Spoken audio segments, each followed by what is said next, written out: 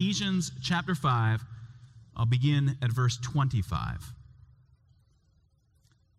Husbands, love your wives just as Christ loved the church and gave himself up for her to make her holy, cleansing her by the washing with water through the word, and to present her to himself as a radiant church without stain or wrinkle or any other blemish, but holy and blameless.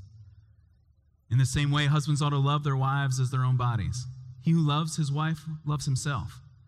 After all, no one ever hated his own body, but he feeds and cares for it, just as Christ does the church. For we are members of his body. For this reason, a man will leave his father and mother and be united to his wife, and the two will become one flesh. This is a profound mystery, but I'm talking about Christ and the church. However, each one of you also must love his wife as he loves himself, and the wife must respect her husband. Let me pray as we hear God's word, that his Spirit would apply it to our lives. Father, we thank you for the good news of the gospel, that Jesus Christ loved us enough to give himself up for us, to sacrifice his own life for us, for our forgiveness, to make us holy and blameless, to redeem us from our sins. And so, Lord, I pray that you would apply that truth to our hearts, that you would transform our relationships, that we would see the hope of the gospel and the loving sacrifice of our Savior. And so, Lord, for those who are here with us this morning that doubt the goodness of this gospel because of the struggles and trials in life, that you would offer them hope and comfort. Lord, for those who doubt the truth of this gospel, that doubt the reality of Jesus' work, Lord, that you would show them by your power the glorious gospel of our Savior, the one who gave himself up for us. So, Father in heaven, we come praying in the name of Jesus. Amen. Who's in charge here? Who's in charge? It's the kind of question that we might ask in times of trouble. We need somebody to step up and solve a problem. It's the kind of question that you might hear in a police investigation show, a drama on TV. Who's in charge here? We need to make some decisions. It's the type of question, perhaps, that you need answered in a business meeting with a new client. Who's in charge? Who's going to make the final decision? How do we move forward? Who's in charge? It's the kind of question that makes sense in a military context, to know what the orders are, where to go. And it sounds like the question Paul is answering for us in Ephesians 5. Who's in charge here? But really, perhaps the better way for us to phrase the question, because it is a question he's answering for us, but perhaps the better way to phrase the question, instead of who's in charge, who's the servant here? Because authority in this passage, the authority of a husband, because the comparison is made to Christ, authority in this passage is presented in terms of sacrifice and service. I mean, the command we saw last week in verse 22, given to wives. Wives, submit to your husbands. We see it here in this passage is that the husband is we saw it last week, the husband is the head of the wife, because Christ is the head of the church. But the command that's given to husbands is not, husbands, rule over your wives. Husbands, demand their submission to your authority. It's not, husbands, exercise your headship. What is the command? What is it? Husbands, love your wives. Because the context here is a context of sacrifice. It's the context of Christ himself. Isn't that? Look at verse 25. This is a powerful verse. Husbands, love your wives, just as Christ loved the church and gave himself up for her. That's the example of Christ. Just as Christ loved the church, just as Christ gave himself up for her. That's the sacrificial death of Jesus Christ. That's what we sing in our songs of worship, that Jesus gave himself on the cross. In my place condemned he stood. Jesus died so that I could be forgiven. And so with that as the comparison then, husbands, how much of a sacrifice for you, for your wife, would be too big? How big of a sacrifice where can you draw the line and say, well, I mean, God doesn't really want me to serve in that kind of way? Now, thankfully, few of you will ever be in a position where you would be challenged with that question, would you give your life for hers? But that's exactly what Christ is calling you to do. Just as Christ loved the church and gave himself up for you. That means in every one of those moments where you think, should I serve here or should I be served? The answer is always, this is my opportunity as a husband to serve, to give my life for her. But you see, it's not merely the example of Christ. Christ himself is the power at work in you as a husband. Because how does the analogy continue in verses 26 and 27? What has Jesus Christ done for the church? What does his death accomplish for us as Christians, for us as a community of believers? What did Jesus do? Look at verse 26. We see the power of Jesus Christ because Jesus, through his death, made the church holy, cleansing her by the washing with water through the word, presenting her to himself as a radiant church. Do you see the power of Jesus Christ to make his church holy, to transform her? And so husbands, when you think of what does it mean for me to love and serve my wife, you're pursuing her holiness, drawing her closer to Christ. And so there is never an opportunity for you to say, well, this is what I demand.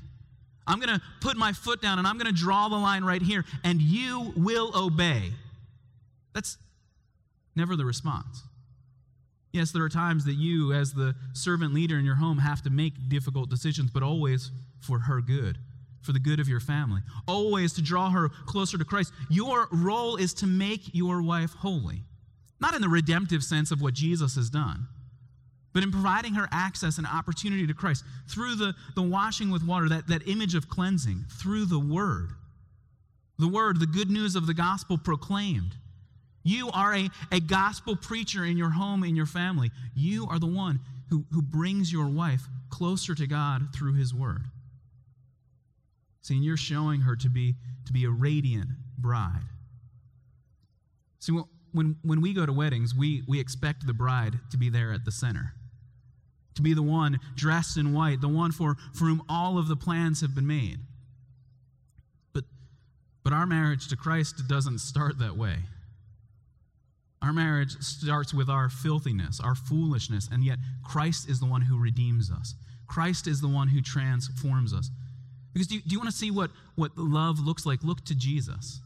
Now, when I have opportunity to perform a wedding, I steal, and I probably stole this from my dad or another preacher, but at the rehearsal, usually the night before with family and close friends gathered. Now, the family, they have the good seats at a wedding.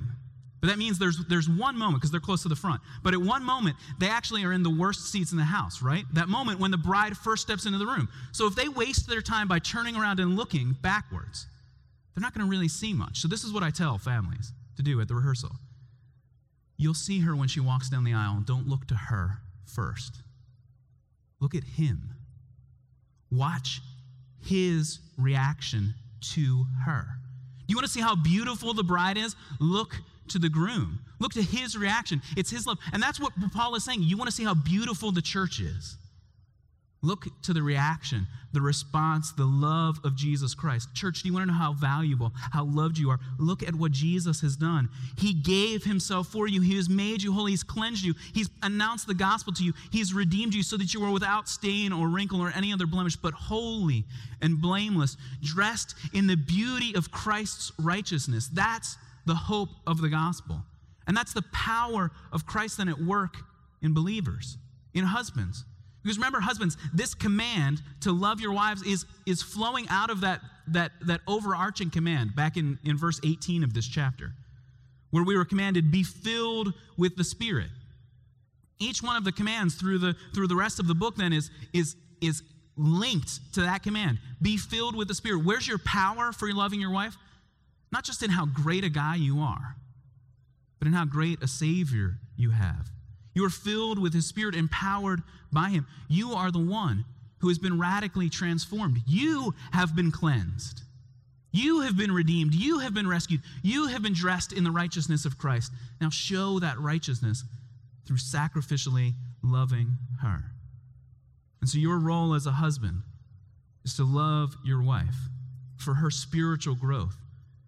Your marriage is not merely about making you happy. It's really not about that at all. Your marriage is about making her holy. Pursuing love as Christ loved you. But we notice Paul continues. We are called as husbands to love, not simply in response to the love of Christ, but also as we love ourselves. Look at what Paul says in verse 28. He comes back to this main command to husbands, love your wives. He says in verse 28, in this same way, husbands ought to love their wives as their own bodies. He who loves his wife loves himself. Now, at first reading, that seems to not be in line with what he just said. He just said, love sacrificially as Christ loved. And now it almost sounds like he's saying the opposite of that. Now, love selfishly because you're going to get something out of it. It's basically like being good to yourself. But that's not really what Paul is saying. He's really using that biblical image, that the way we love others is the way we instinctively already love ourselves. I mean, in our confession of sin, you heard the second greatest commandment. It comes from the book of Leviticus, where we are called by God to love your neighbor as yourself. Or think of Jesus' command to us, that golden rule. Do unto others as you would have them do to you. See, true love is not selfish. You're not doing it merely for what you get out of it.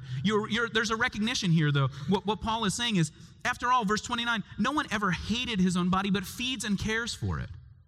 Instinctively, when you're hungry, you respond to that need. And so when your wife is in need, you will respond just as quickly, just as immediately, with a tender care. The way you would care for yourself, that's how you were to care for her. It's not a selfishness. It's showing us the immediacy, the instinctiveness of what love, sacrificial love, should look like. And in some sense, then, this is showing us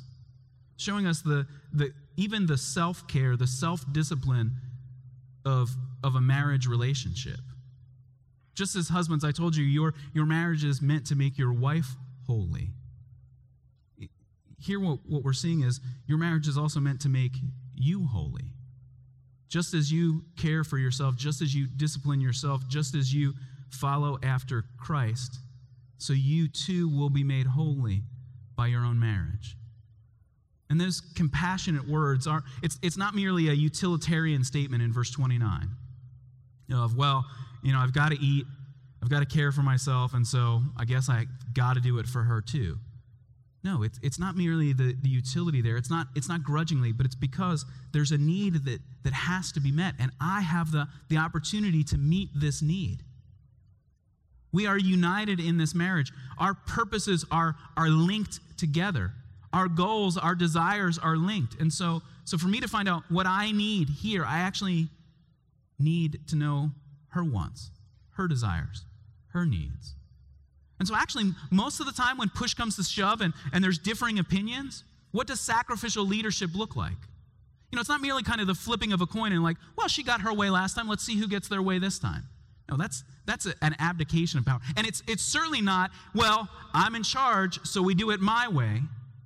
No, what does sacrificial leadership look like? Most of the time, it's going to mean her needs, your family's needs, are higher than your own. You're loving her as you love yourself. You're loving her in fulfillment of that great commandment. You're loving her following after the commands of Jesus Christ.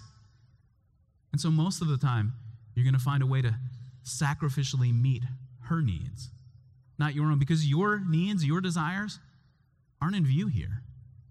How are you to love? Just as Christ loved the church. How are you to love? In the same way that you would care for yourself, you're to care for her. And then Paul makes this point in verse 30, where he again comes back in verse 29 to this comparison to Christ. That just as Christ feeds the church, just as Christ cares for the church, that we are to care for our wives. But then verse 30 just says, this is not merely an ideal that you're pointing toward.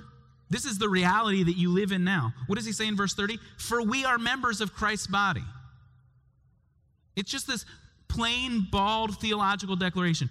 You belong to Christ. And so the reality that you're working toward in your marriage is what is really, truly there.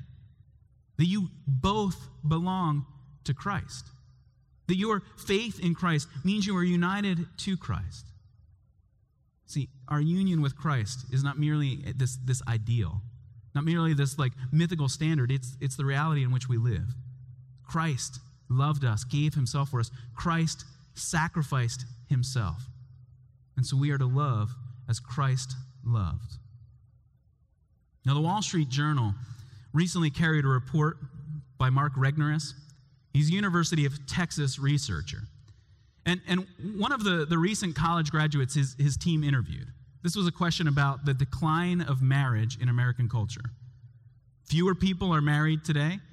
People wait longer to get married. Marriage is not as highly prized in American culture. And so one of the recent college graduates his team interviewed reported that he's pretty sure he wants to get married at some point, but just not soon. He's not ready to get married yet. And when asked why wait to get married? This is how he responded. Because I'm not done being stupid yet. I still want to go out and have sex with 1 million girls. Now, the statement comes from Kevin, but I'm glad to report that's not his real name. His name was changed because I don't think he represents Kevin's terribly well. But Kevin says he's figured it out. He's figured out how to get what he wants, how to get sex without any actual commitments, without anything demanded of him. He strategically withholds what he thinks the woman wants in this relationship, some kind of commitment, some kind of sacrifice for him, until he gets what he wants. Now, sociologists might have a series of reasons for the decline of marriage. They might look at lower wages of men today compared to previous generations, except that in places where men have higher wages, even today, they're not getting married any sooner. You might look at just the fact that, well, men are kind of pigs and unwilling to make any real commitment. But what these sociologists are reporting in the Wall Street Journal is that there's a reason. That yes, men like Kevin are jerks. But this is the way the research is presented in the Wall Street Journal. This is their conclusion. The reason for the decline in marriage? Sex has become rather cheap. Actually, the researchers simplify it by saying it's not simply that men are unwilling to make a commitment, that men are unwilling to live lives of fidelity in relationships. The researchers actually boil it down much more simply. Why is marriage in decline? Because sex is cheap, because birth control culturally has separated marriage from a family commitment. And secondly, sex is cheap because online porn is everywhere. Now that's heartbreaking. Heartbreaking that culturally men would have such a view of relationships. A view of sexual gratification and desire that's separated from any meaningful relationship. Now, yes, people still aspire in our culture to get married at some point, but they no longer expect any kind of self-control to be part of relationships. And the researchers, all they're really asking for men is to make small sacrifices in a relationship, like treating a woman well, respecting her interests, Near the conclusion of the article, this is how the researchers summarize things. Such small instances of self-sacrificing love may sound simple. All they were asking is that men not treat women like dirt, that men listen to women.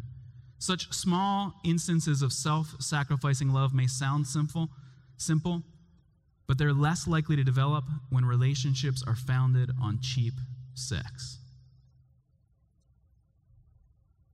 See, culturally, we can't take the smallest of steps because we've distorted relationships so radically.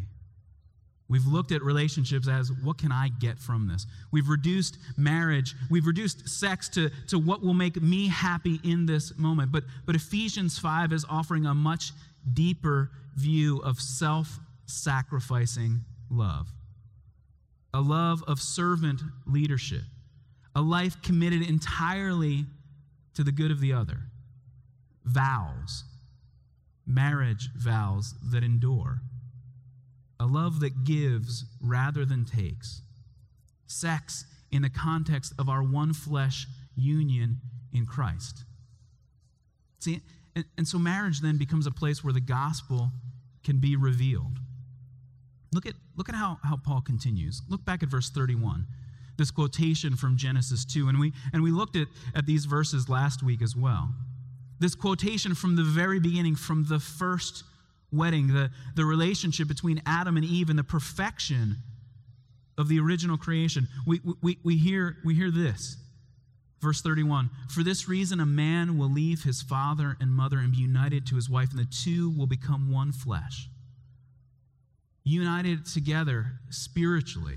The physical relationship being a commitment, a visible expression of the spiritual commitment, the relational commitment that you've made. Not something that is cheap, but something that is valued, protected, and loved. A one flesh relationship. You see, the reason that sex, outside of this God's plan for marriage between one man and one woman for a lifetime, the reason that it's cheap in our culture is because on the one hand, it's everything. It's everywhere. It's all-consuming for guys like Kevin. In commercials, in entertainment, it's everywhere. But then it's at the same time so cheap that you just give it away. You see, in a lifelong committed marriage relationship, sex becomes something beautiful and sacred. The things you say with your body match what you've said with your vows. And so sex in God's plan is this beautiful relationship. But notice how Paul won't even just let us stop with the relationship between husbands and wives. What does he do in verse 32? He says, wait a minute, remember, the thing I'm really talking about here, yes, there are commands to wives, there are commands to husbands, but remember the thing I'm really talking about is the love of Jesus Christ for his church. He kind of interrupts the whole line of thinking again in verse 32. This is a profound mystery. And remember, particularly in the book of Ephesians, mystery doesn't mean, ooh, there are some clues, let's figure out the solution. No, mystery is that moment right before the curtains open at the beginning of the play, and you're going to get to see what's behind it.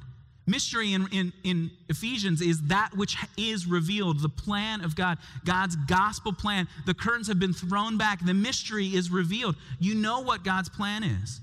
And Paul explicitly says in verse 32, I'm not merely talking about husbands and wives, I'm talking about Christ and the church. You are one flesh union. The union of husband to wife is meant to be a picture of the union of Christ and his church. And so marriage is a gospel opportunity.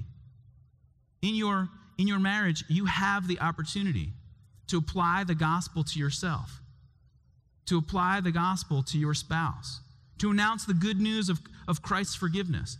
And so as one author says, the wife puts her husband's will before her own. She puts his will before her own, and the husband puts his wife's interests before his own. He puts her desires, her needs before his own. Marriage is this gospel opportunity. But it's also a gospel reminder to us that we are desperate for a relationship. Even the best of marriages don't match this perfect relationship that Christ has given us. And so not merely for those of us who aren't yet married or no longer married, is there this longing, even within a marriage, even within a good marriage, there is this deeper longing that you and I have. And there's a reason we have it, because Paul is saying the deeper longings of your heart are for your relationship with Christ. Your marriage is always meant to point to something bigger, to Jesus himself. And so do you see then the gospel opportunity that you have? Husbands, you have the opportunity to show forth the sacrificial love of Jesus Christ to your wife and to your children. Families, wives, husbands, you have the opportunity to show forth the good news of the gospel to the world in a transformed relationship where you love the other. You think of her interests, his needs, his will first. Marriage is an opportunity, a gospel opportunity for the world to see the sacrifice of Christ. So if we ask who's in charge, it's really the question, who will serve? Husbands, love your wives just as Christ loved the church and gave himself up for her. Now, there are always a lot of people to thank on a wedding day, but the bride in Chicago had one person to thank above all others, a total stranger who had made this possible. That's how a CBS News story began last year. 27-year-old Heather Kruger was diagnosed with stage 4 liver disease. Doctors said she had mere months to live and she needed a liver transplant. Now, Chris Dempsey, the man she needed to thank on her wedding day, was a total stranger. He'd overheard a coworker talking about this, and he thought to himself, as an ex-Marine, hey, if I can help, I'm going to help. So he was tested, and he was a match. After the transplant, Heather and Chris stayed close. So close, the news reporter tells us that she wanted him at the wedding. Well, he had to be there. And you see where it's going. You can't have a wedding without the groom. When Chris decided to give an organ to a random stranger, he had no idea he was saving the life of his own wife. A marriage relationship that begins with an act of self-sacrifice. I mean, don't you see that's really the definition of marriage? Sacrifice for the holiness, for the good of the other.